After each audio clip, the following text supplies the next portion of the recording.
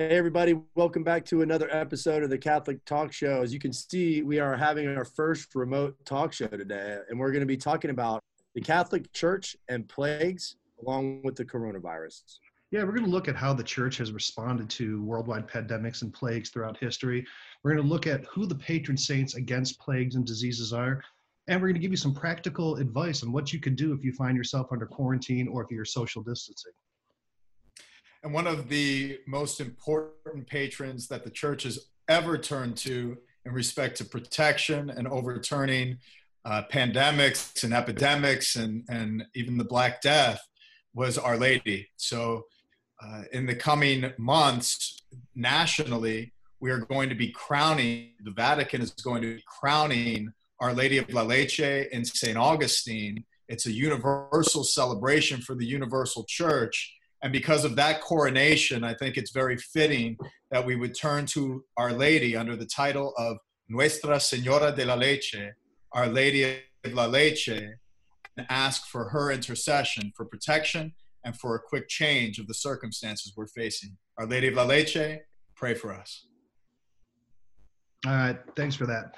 So guys, if you're watching this is not obviously our normal setup. You can see Ryan Delacrosse over there. He's in our studio in Houston, and I'm up in Cleveland, and Father Rich is down at his parish in Florida. So, we're in a different situation. So if the audio quality or the video quality is not what you're used to, we apologize. We don't have Howard working with us right now. Everyone's working from home for our offices. So we'll shout out to Howard, but we're left to our own devices to record this. So please bear with us.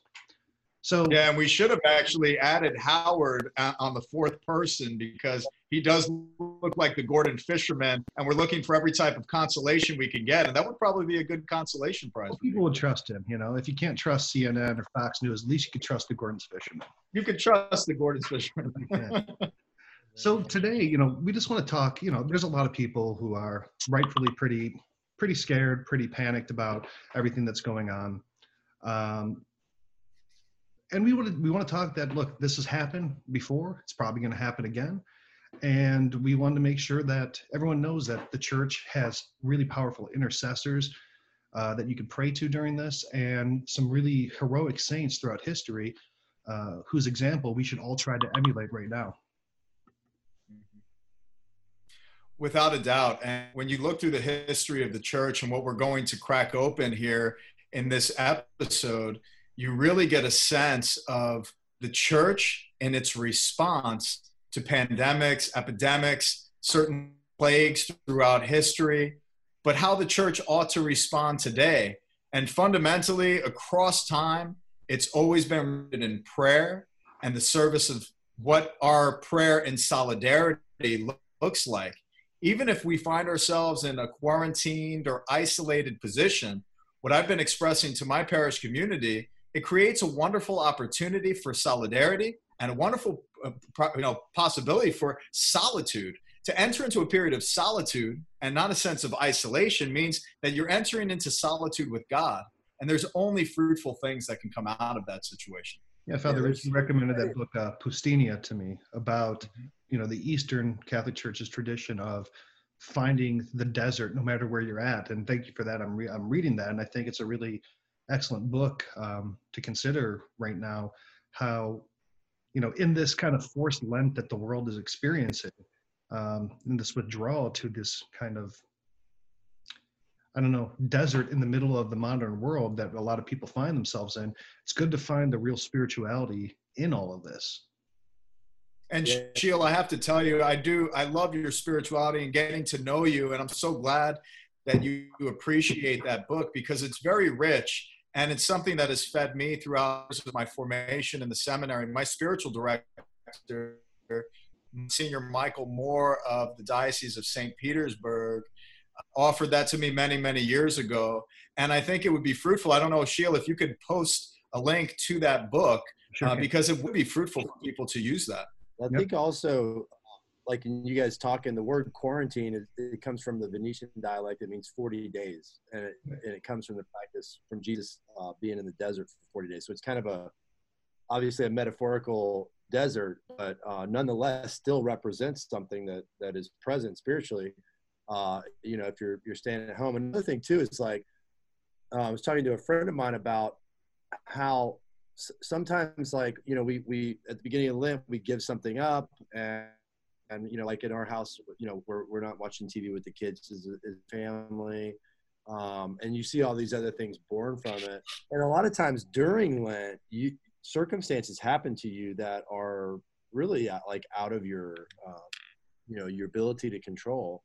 And it's spiritually God giving you something during Lent that allows you to go deeper with Him. And I think this is just something, you know, is in that same line.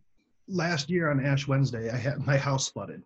So my whole house had to be completely gutted, and I couldn't live at home for Lent last year. This year, we can't leave the house. You know, Ohio is shut down. So God has a real sense of humor. One Lent to the other, one you can't leave, one you can't go. So pretty funny. Now, one thing I really wanted to point out is, you know, for everyone out there worried, it's going to be okay, right? The world has experienced this a lot of times. Even if you look at the numbers with a critical eye, you know, they can look scary because of the onslaught of news. The news is coming in every day. But you're getting the news one moment at a time, and it's like the sense of a coming storm that's finally hit your shores, and it feels like a real, just absolute crazy occurrence. The numbers are more encouraging than you would think, but it's also really time to exercise caution. You know, there's a lot of vulnerable people who, during this, your actions, even if it's not going to affect you, it can affect other people. You might be perfectly healthy and this coronavirus will do nothing to you or give you slight symptoms, as most people experience. But for old people, for people with underlying health conditions, the homeless, I mean, not many people are mentioning what the homeless, how they're going to be affected by all this. So there's a lot of vulnerable populations, and your ability to maintain distance to help keep this pandemic from spreading more quickly is almost a civic responsibility to, you know, to those other people who are vulnerable, even though you may not be. And if you want to take it the next step further, if civic responsibility is not speaking to you, but the spiritual element of it is rooted in love of neighbor and an active charitable love of neighbor in this circumstance. And Delacrosse, I want to take a second and recognize what you were saying before. You know, these are the circumstances we are facing at this given moment. And we have to realize that the liturgy is so important to the life of the church. And Sheila, I really want to hear from you too, because in Ohio, all of the masses have been shut down essentially. Is that correct? You know, more or less, yeah. The bishops have dispensed everybody from the obligation to go to mass. Most churches are closed. You can still get the sacraments. You can still get, you know, confession, but even that, who knows how much longer that's going to be available. So in the sense of liturgy, in the Greek word liturgia, it means the work of the people. We still have work that we must do in respect to a proper upheld life before God. And we need to truly live in active charity. And that's where solitude comes in. Circumstantially, we are finding ourselves in not large gatherings, not larger settings, and that's okay. I had somebody reach out to me. Have you ever been quarantined? Have you ever been, you know, kind of put in a place and you can't leave? It's driving me crazy. I've been and I said, my whole life. Yeah, well, no, that's the thing. I was like, yeah, it's called a silent retreat. I've been on silent retreat a number of times, 8 days in my cell. I'm really looking forward to a 30-day Ignatian experience where I'm 30 days in my cell or in a cave somewhere in Spain and going through the exercises of St. Ignatius.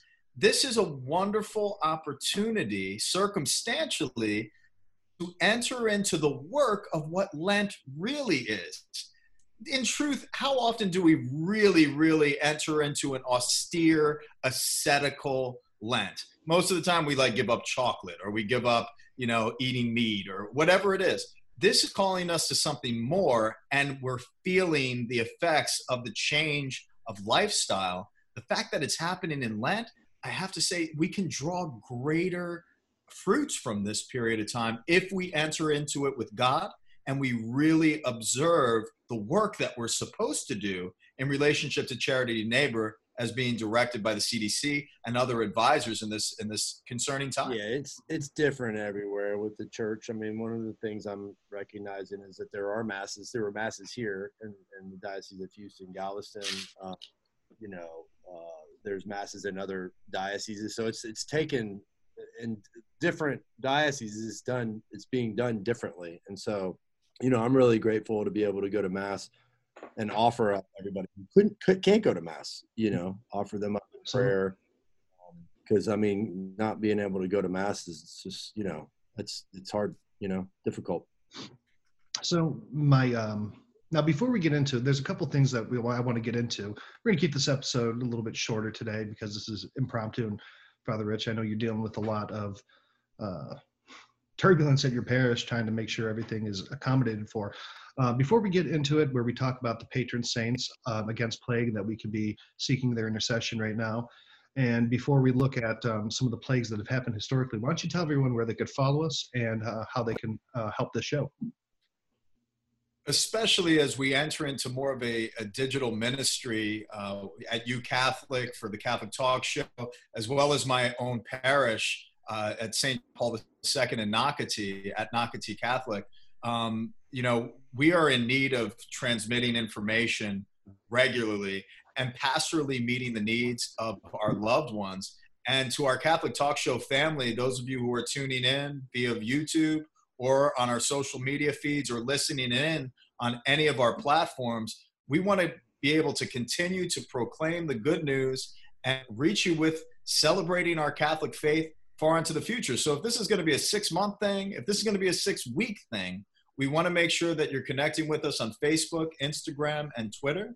And be sure to go to CatholicTalkShow.com. There you can see every way that you can view our content or listen in. And a big shout out to our patrons through patreon.com/the Catholic Talk Show. You have every way that you could support us financially so that the show can continue in this manner to serve the needs of the people in the digital continent. As we know, St. John Paul II, Pope Benedict XVI, as well as Pope Francis have called us to this type of ministry and the forefront of the new evangelization. Well, now circumstantially, we have to really do our very best to meet people's needs. And this is one way that we're doing that here at the Catholic Talk Show. So thank you for being a part of our community. And we look forward to continuing to grow our efforts far into the future. All right. Thank you for that. So now we also want to give a shout out to our sponsors real quick, because even though the world seems like it's coming to a grind, it's not. They're Ave Maria University. This is one of those examples of a reason why Ave Maria is such a great university with so many different online options they have. Ave Maria, absolutely excellent Catholic school with an amazing campus, but when the campus isn't available, their online programs are, just as good as anyone in the world. So make sure you check them out. Another one of our sponsors is Hallow. Now, Hallow is a great resource for this time because it's a guided prayer meditation. Now, people who are feeling a lot of anxiety, Hallow has a way, it's a really amazing app that will guide you through spiritual practices and prayer. They have prayers for calming and for peace within oneself, as well as like the Liturgy of the Hours and the Examines. So definitely check out Hallow. It's on the page. You can check that out. And that's another great way to realize that the church is meeting you where you are. Mm-hmm. And if you are quarantined, if you are in a place of solitude, they give you the great structures of Lectio Divina, contemplative prayer, and their platform continues to expand each and every week with new products to help people guide them through the Catholic heritage of prayer. So definitely download that app, support them, and they will most definitely be supporting you. And then the last one is Exodus 90. Now, if you don't know about Exodus 90, it's a 90-day program for men to help them grow in spirituality and closer to God through ascetical practices. And like right now, doing Exodus 90 right now could be on your home court because a lot of you are going to be forced into ascetical practices anyway. So this, I think, would really help you guided through that experience and get the most out of it and really be able to contextualize some of the sacrifices that you will almost undoubtedly have to make in the coming weeks. So Exodus 90, Ave Maria, and Hollow app. Check them all out.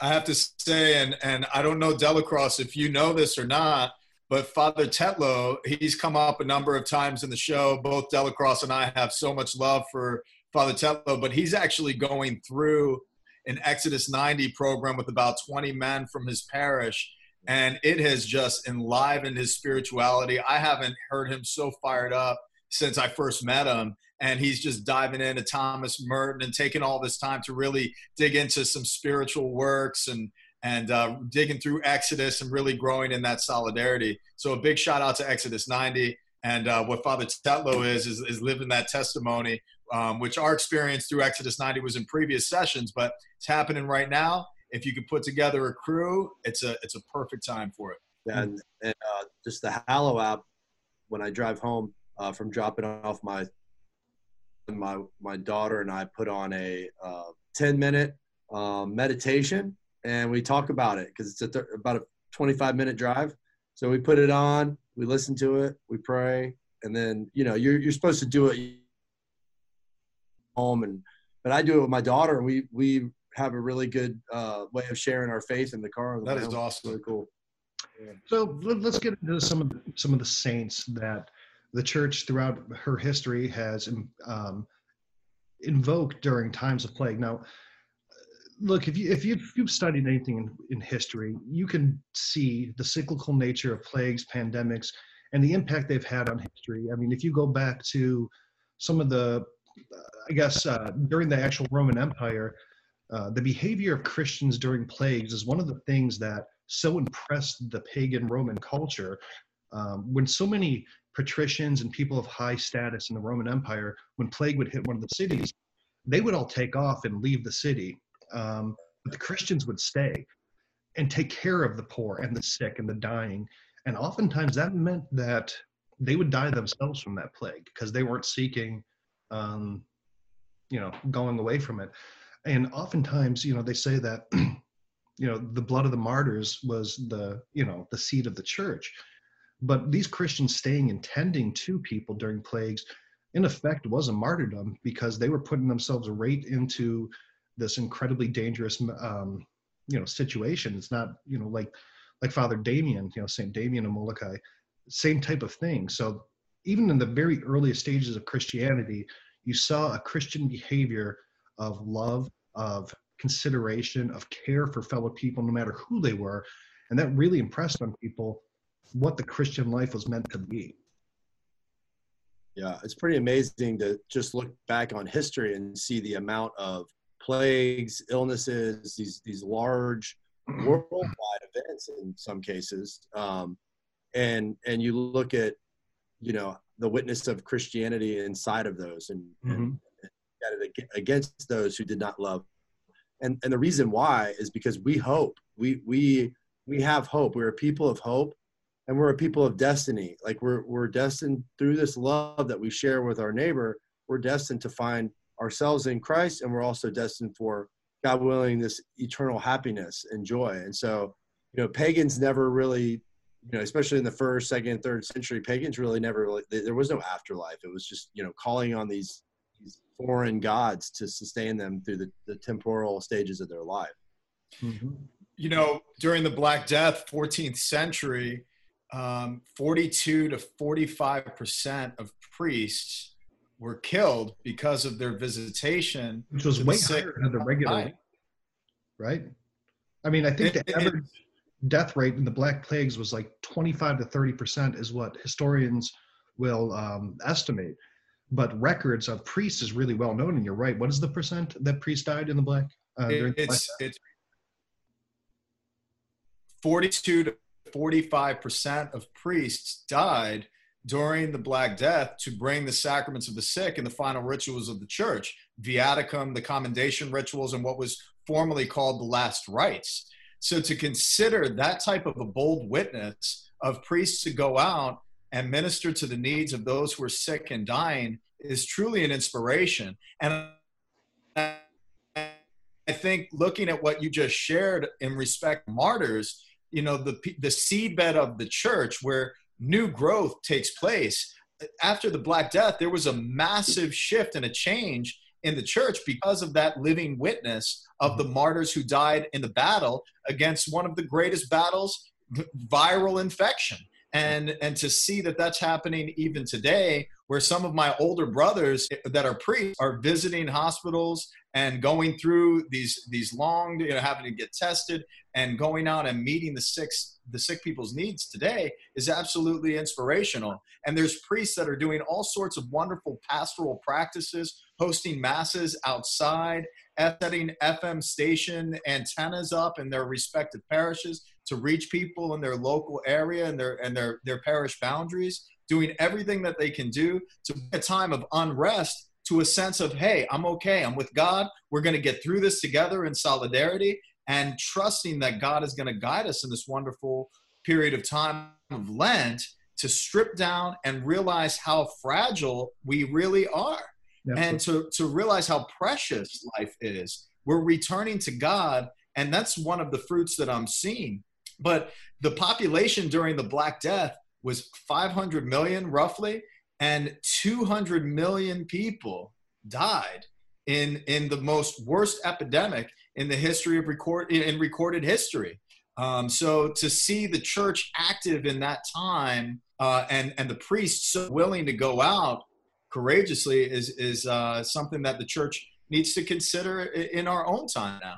Now, I agree with you. And, the same plague that caused the Black Death, it's not the exact same strain, but it's the same bacterium that caused the bubonic plague. And I think it's called Yersinia pestis. But that caused the Black Death. That also caused the Great Plague of Justinian, which Justinian was an Eastern Roman emperor. He's the emperor who commissioned the Hagia Sophia. He had essentially reunited the Roman Empire after the fall of Rome. And history would have looked a lot different if that plague had not come. The Roman Empire might have really been reunited for another 500 or 1,000 years. But as it were, that plague wiped out. They were saying 1,000 people a day or 10,000 people a day were dying in Constantinople. And it's so depleted the Eastern Empire that Rome, as a Mediterranean superpower, never really reestablished. And even like 100 years after that was the rise of Muhammad. And with such a depleted empire and resources and population, if it hadn't been for that plague, the invading Islamic armies probably wouldn't have conquered as much territory. I mean, history would have looked dramatically different. Now, the same plague that had caused that, the plague of Justinian, about 40 years later, there was another reoccurrence of it in Rome, and that was the Roman plague of 590. And that was when Pope St. Gregory the Great was involved in it. Now, this is an awesome story. Pope St. Gregory the Great at the time was a deacon. And the Pope, when this plague started in Rome, was Pope Pelagius II. Pope Pelagius II died of the plague. Right? Could you imagine how terrifying it must be? People everywhere are dying, and then the Pope himself dies of the plague. And people were terrified. And Pope St. Gregory the Great was kind of made Pope out of popular acclaim. And he was leading these processions on April 25th, 590. He led 7 processions around Rome, imploring God to give relief from this plague that was ravaging the city. And then finally, and I love the fact, if I could interrupt here for just a second, I love the fact that St. Gregory the Great was leading processions to Our Lady, to Santa Maria Maggiore. Mm-hmm. One of the lead basilicas, the Holy Father's basilica, the major basilica, Santa Maria Maggiore.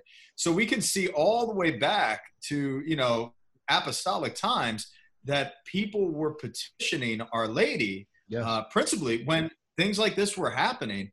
And St. Gregory the Great in that respect is a wonderful example of recourse to the Blessed Virgin Mary for protection and for a turn of events so that things can come back to a healthier situation. Our Lady of, Salute, of health, is implored throughout history as well. But continue with the story, because this is one of my favorite stories of what happened in procession, especially as it relates to Castel San Angelo. That's right.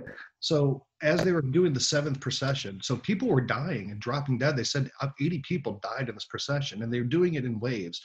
They did 7 waves. The first was clergy, then abbots and monks, then abbesses and nuns. then men, then married women, then women and children, and the poor, the children of the poor. So they're doing it in waves of procession, 7 different waves of processions around the city. And this newly elevated Pope who had taken over for the Pope who died from the plague was leading it. And he had a vision of Saint Michael sheathing a blood-soaked sword, putting it away on top of what at the time was the Roman Emperor Hadrian's mausoleum. And Pope Gregory the Great saw this and knew that God was going to give relief and the plague would end. And the plague ended after that. I mean, this is historical. This is not biblical times where people say there's no records. There's records. And the plague stopped after this. And to this day, there's still a statue of St. Michael putting away his sword on top of what used to be Hadrian's mausoleum, but now known Castel Sant'Angelo. So it's a really powerful example of what prayer can do. And I love that you brought up St. Mary Major in Rome. Our Holy Father, Pope Francis, the other day, took a walking pilgrimage, and he walked to St. Mary Major to pray in front of the icon of Our Lady, the Protector of Rome. It was really beautiful, really powerful, and kind of historical feeling seeing the Pope walking through the empty streets of Rome, going to pray to these icons that had helped people for 1,000 years in times of plague. It really moved me. Yeah, it did me too. It was a really beautiful thing to see, kind of surreal too at the same time. You know, and now that you mentioned this story, our pastor at Mass said we're going to have a procession around our church. Mm-hmm. You know, we're going to, you know, bring Our Lady and our Lord through this, through the campus. So now that everybody's home, it's like, join us for this procession. We're going to use prayer as our weapon. So there's probably a lot of connection there between. What a beautiful thing your pastor's doing. I love that. I knew there was a reason. Like, it's starting to come together now. You're mentioning, you know, this amazing event that occurred. You know how things like this happen, and we always should be turning to the Lord. You know. Now, and processions are such a beautiful part of the Catholic Church. And why they happened, I think it's coming more clearly into our minds right now. So I agree with you, Delacroix, a lot, is just, you know, to see that the traditions of the Catholic faith are so rooted in history, but a lot of times we lose contact with history and what actually happened. Right. And just recently I reached out. I have a number of friends at the North American College, and one of them is a deacon, Deacon Clay Ludwig. His ordination's upcoming in June. And I asked him, I said, you know, what's the feeling in the college? What's the feeling around town? There's a lot. The North American College is in Rome. That's for North American clergy studying in Rome for the priesthood. Mm-hmm. Right. And, you know, I asked him, what's the disposition? What are you feeling like over there? How are the people reacting? And, you know, there's worldwide panic right now, not only in our local communities, not only in China or Northern Italy. There's a lot of concern and a lot of people are panicking. I was just speaking to my dad who lives in upstate New York. You know, there's panic. I've talked to in the city, in New York City, panic, and people are scrambling and they're being consumed by fear. But that's so much encouragement from Deacon Clay Ludwig, because he's just such a spirited guy. And, you know, they're staying rooted in prayer out at the North American College on behalf of the Universal Church and the whole world. And they're at the Eternal City doing their intercessions. And I encouraged him, reminding him that, you know, Pope Gregory the Great, he was a deacon, and look what he was able to do. And, you know, Clay is a deacon. And I'm just really, you know, we need. He's not going to be elected Pope, is he? You never know. You never know. Right. My cousin's actually, he's a Jesuit priest who's in Rome right now. I think it's called the Orientalum. And, you know, I talked to him a little bit about the situation there. He said it's, you know, it is scary, but it's shut down. You know, he has a lot of concern for the homeless, which when he said that really hit me hard, because I hadn't really considered the homeless in all this, and I felt terrible. You know, they're incredibly vulnerable. They don't have great access to hygiene. All their programs are in consolidated places, which are probably closed down. they're very vulnerable to this. So remember to pray for the homeless as well as for the elderly, because they're very vulnerable. Now, he also said, you know, we really have to understand how connected we all are, and practicing that social distancing, making sure that you're being responsible, because your actions, even though they won't affect you, could affect somebody else who's vulnerable. And having that kind of true, entire pro-life ethic that your actions ultimately affect other people, he said was something that was really important that he's witnessed there in Rome while he's on lockdown. He also said to make sure that everyone is really remembering to be a person of peace and calm prayer, so that you can share that with other people who are feeling that panic, like you said, Father Rich, that people are experiencing around the world. You know, it is going to be okay, but fear is a powerful thing. And making sure that you're centering yourself in prayer and hope really will help yourself, number one, but it also help you help others who are experiencing the same thing, because it's scary, but you know, ultimately everything will be all right. But we got to remind ourselves that and be a source of that for others. I see it in a twofold manner, because I see a lot of fear. Without a doubt, there's a lot of fear, but there's also a lot of distrust of authority that has been cultivated and built in our world for the past 40, 50 years. You know, and it's concerning, because, you know, a lot of people are questioning the government. A lot of people are allowing conspiracy theories of politics to enter into this. And to realize that, no, like, we have a serious situation on hand, and across the board, everybody is trying to communicate that. And we need to really mobilize and take action, because if we look at it as a conspiracy theory, if we allow the distrust of authority to take place, we will grow in anger. And between fear and anger, what gives rise from that is violence. And we do not want that to happen. You know, right now we need to keep our minds and our wits, live our lives accordingly with the circumstances we're facing, but live them well before God and neighbor, and allow love to govern us and our petition to God to overturn the circumstances we are now facing, so that we can face better days. And that is well within our capacity. And we need to have members out there in the world, just like you and all of our listeners, to really take this opportunity to live this out as God is calling. Now, I have to share a quick story. A buddy of mine was, you know, in lockdown because he couldn't make it to Dublin. He was actually flying out of the country, and this is a very good brother of mine, Keith from San Diego, and you know, he was trying to get answers out of the airline, and he was in there. It was such unrest. There were a lot of people that were angry, a lot of people that were frustrated, a lot of people feared loss, all sorts of things happening. And he expressed to me via text message, he's like, I am just furious right now.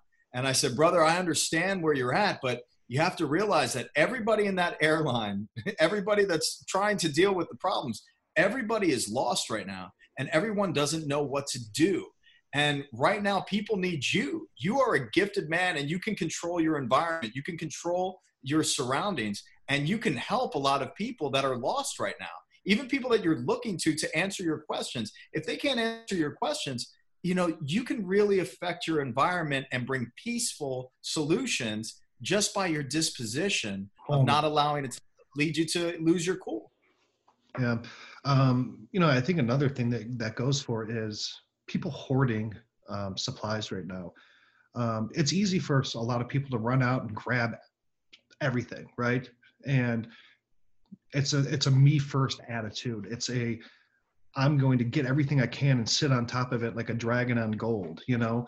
But think about like little old ladies who live on a fixed income. They're a widow. They don't have a husband or a family.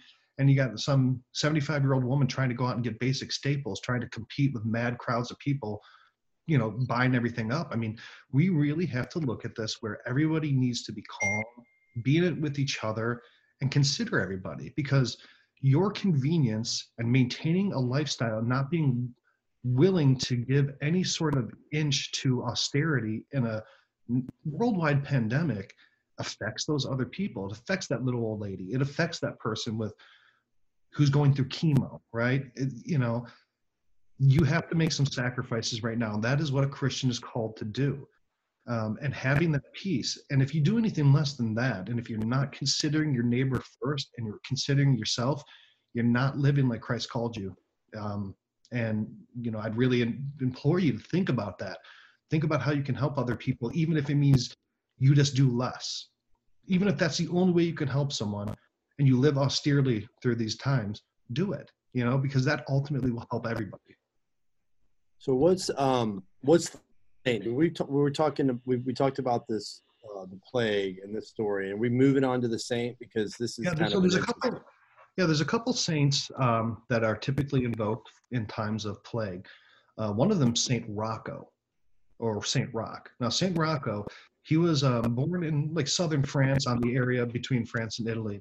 When he was born, he had a birthmark of a red cross across his heart, which, you know, his parents saw as a sign that he was meant for something special. And he was born to a noble family, very rich, and at 20, both of his parents died of sickness.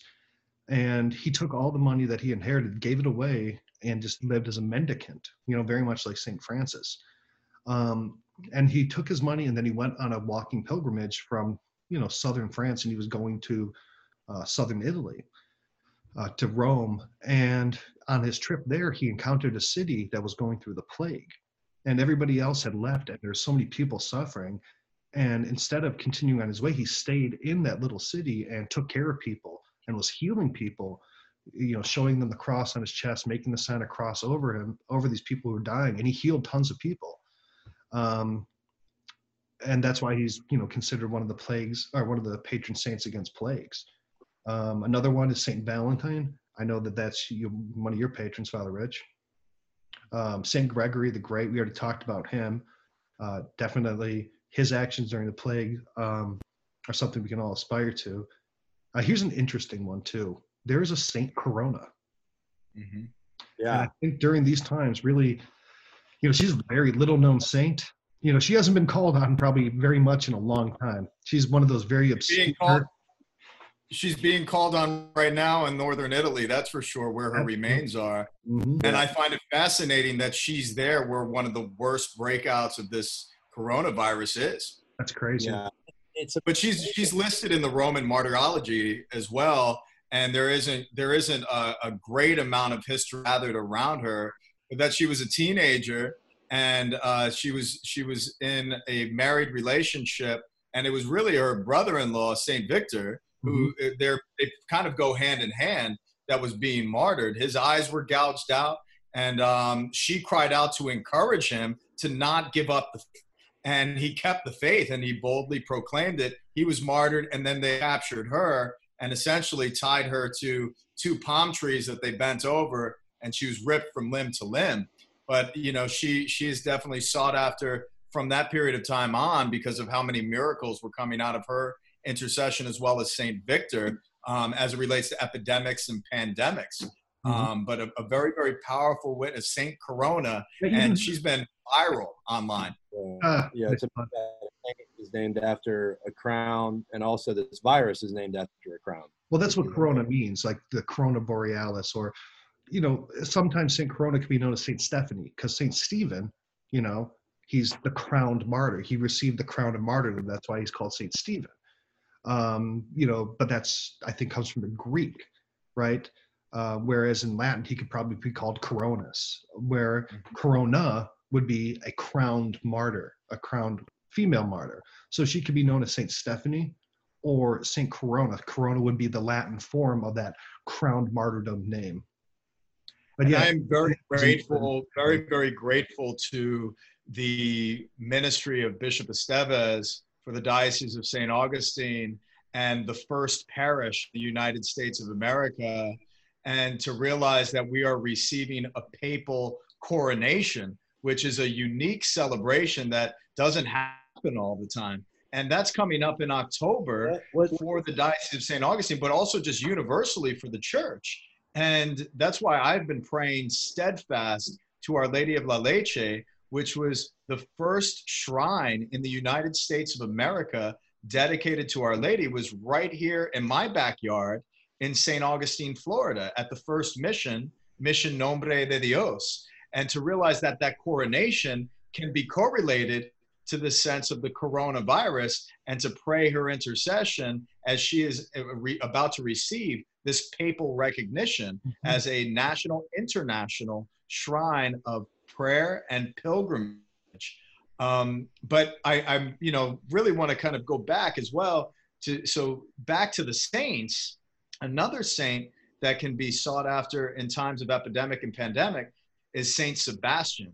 And throughout history, the plagues were depicted as a woman with arrows, and arrows striking the neck or the under armpit of men and women and leading to their death.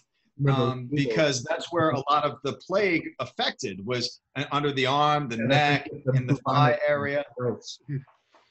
Yeah, exactly. Bubonic, growths.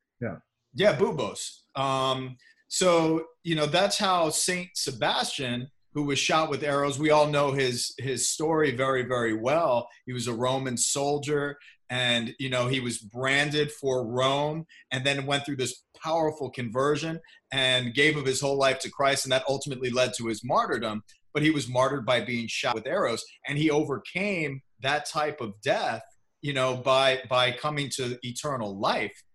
So that's why, many of the people throughout Europe turn to Saint Sebastian whenever a plague or an epidemic comes up.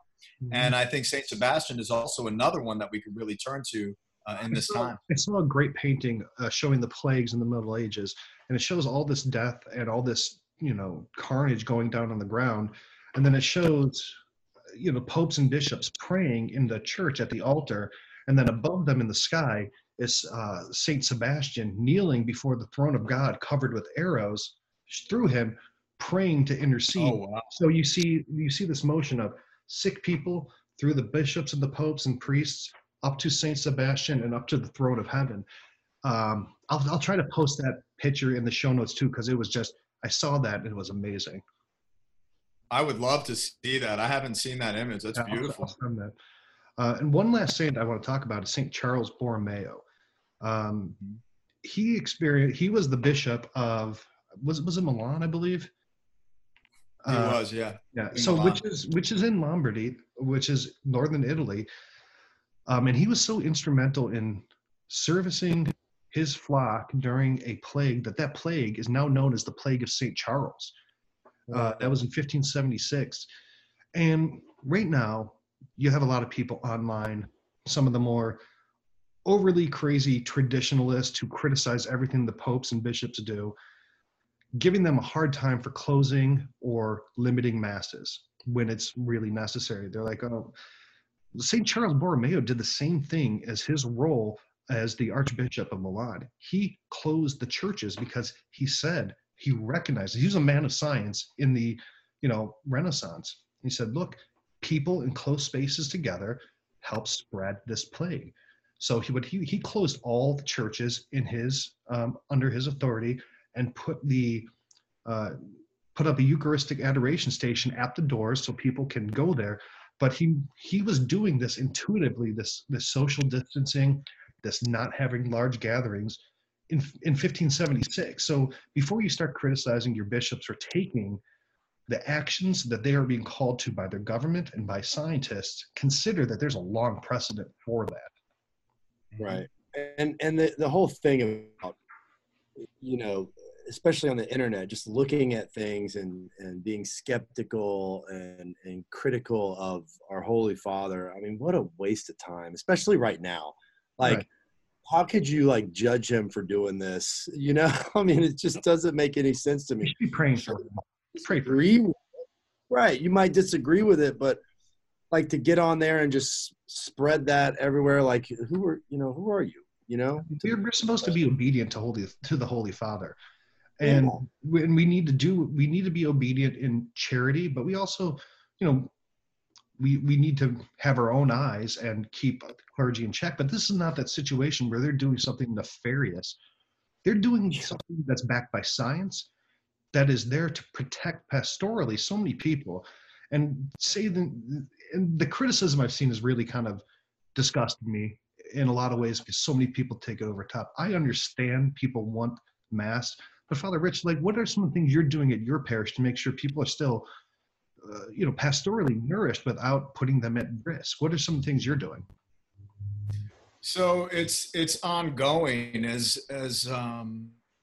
really, we talked a little bit earlier today about it, but before I get into what we're doing locally at my parish, I really want to comment on what you guys were just sharing. And I think it comes out of a distrust of authority and this growing nature among us that we have to constantly criticize those who are in authority. And we need to really pray for them. That's the first and foremost thing. Prayer and love is the only thing that binds us. And, I ask the people that I serve that before they come to confession to me, like St. Faustina always encouraged, pray for your confessor, pray for your pastors, pray for your politicians, local and at the state level, pray for your president, pray for your pope. We need prayer. I have a small administrative circle that I'm responsible for. I take that very seriously. I have sleepless nights. How are we going to employ what we need to here at the parish? How can we create a safe environment? I don't care. I mean, I do care about tithing and being able to cover the needs of the parish. But right now, I've got to be concerned about how this can be transmitted. So not passing the basket, emptying out holy water fonts, exchange of peace, holding hands at the Our Father, all of these other things that are put into practice. Our Father, yeah, let's just leave that one on the sideline even after this is over. No, it's true, but on top of that, I shared, it's funny that you brought up St. Charles Borromeo, because I mentioned to my parishioners this past weekend, I said, just so you know the type of pastor you have, I am of the mindset and the school of St. Charles Borromeo. We need to still have the opportunity to come to our church grounds to pray. Even if we get to the point where we're not able to receive the Eucharist, for a greater part of the church's history, we live in a luxury right now that we could go to Mass every day and receive Eucharist. We live in a luxury of receiving Eucharist every weekend. But a lot of times we could take that luxury for granted and really sin in presumption that this is what I demand. No, this is something that is such a gift. And for a greater period of time throughout church history, people receive maybe once in a year. Some people didn't receive most of their lives. Right. So to realize that right now, we may have to provide sanctions within the celebration of our faith where we're just coming to the church parking lot to adore the Blessed Sacrament from our car or participate in a public liturgy, but still not receive Eucharist. So we're exploring all options. And after watching the Joe Rogan show recently, he had a wonderful representative from SIDRAP, Matthew, I can't think of his last name right now. But he's advised many presidents, and he said something that really struck me and stuck with me. And we just had a staff meeting just literally 45 minutes before the show to come up with plans that are not reactive every single day to new findings or responding just right now. We need to come up with a 6-month plan. And the church, in my respective opinion, how we're approaching what we're doing right now, we need to create consistency so that people can lean into the church's celebration and receive consolation and to be able to be fed by the word that gives hope, perspective, for us to have a solidarity of prayer at our altar so that we are worshiping God and entering into a period of expectant hope that this will lift and life will continue. But ultimately, we need to have a very safe environment.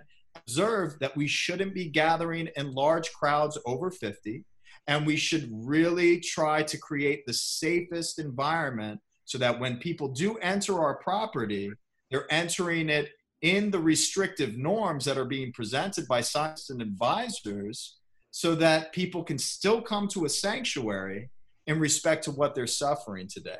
Yeah, I've seen some parishes do drive-through confession. Now, it's not as crass as it sounds, but Basically, they have a line of cars that keep a safe distance so that the seal of confession can be managed, but it also keeps that distance between the priest and the penitent.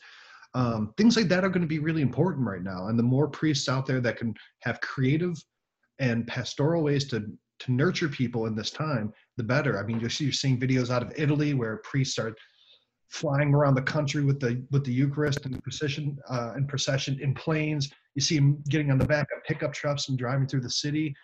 You know, all these things are signs of hope, signs that people really need. They're uplifting, but they're also cognizant and aware of the science behind how pandemics spread. So it really does take into account the best health practices and the best spiritual practices available to us.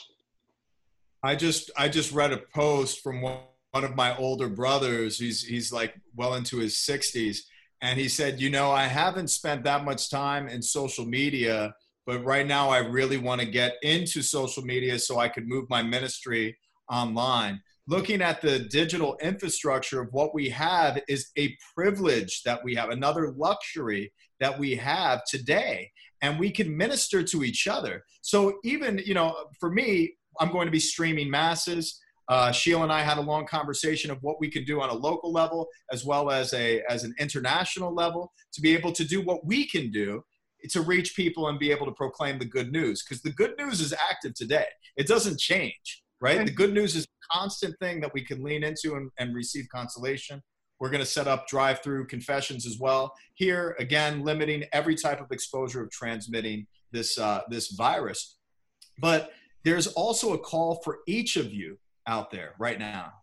Every single one of our listeners, every single one of our, we need you to be on these social media feeds, giving people hope. Yes. Sharing the beautiful reality of prayerful intentionality. Don't this time so that you can kind of just criticize or present solutions. Don't present your criticism. Don't present solutions, present words that encourage and support one another in your charity to neighbor. Yeah. And even beyond solutions, don't share fake news. Don't share opinions. Don't share that eating garlic will cure this. Don't share that, you know, share the trusted resources and the scientists. That's their job. Your job is to share peace and hope through Christ. That's your job. Sharing opinions and making fun of people who are trying to take precautions or minimizing the risk or overstating the risk. Look, there's a lot of hope. I mean, if you look at the situation in China where it originated, their infections are going down dramatically. They're opening back up. Italy, they're about 2 weeks behind us or ahead of us. They're probably getting towards the peak of it. It's going to get better. It's going to get better here. Might get worse for a little bit, but it's going to get better. I promise everyone. You know, there are going to be people who die from this, and you got to remember them in your prayers and their family members. But it's going to be an incredibly small portion of society, but that is no reason to disregard your part in protecting those most vulnerable people, because, I can still go out to bars and restaurants and basketball games if some 80-year-old lady who's only going to live another year anyway dies in the nursing home. That's a terrible calculus to behave that way. You know, if you really are true life or pro-life, right now is a chance to show how pro-life you are by taking your actions to help people who are not preborn but are close to death anyway. They're in their advanced age. So those things, you know, really considering how you act right now is important. Mm-hmm. Well, it's been a good episode, guys. Yeah, this was a really important episode.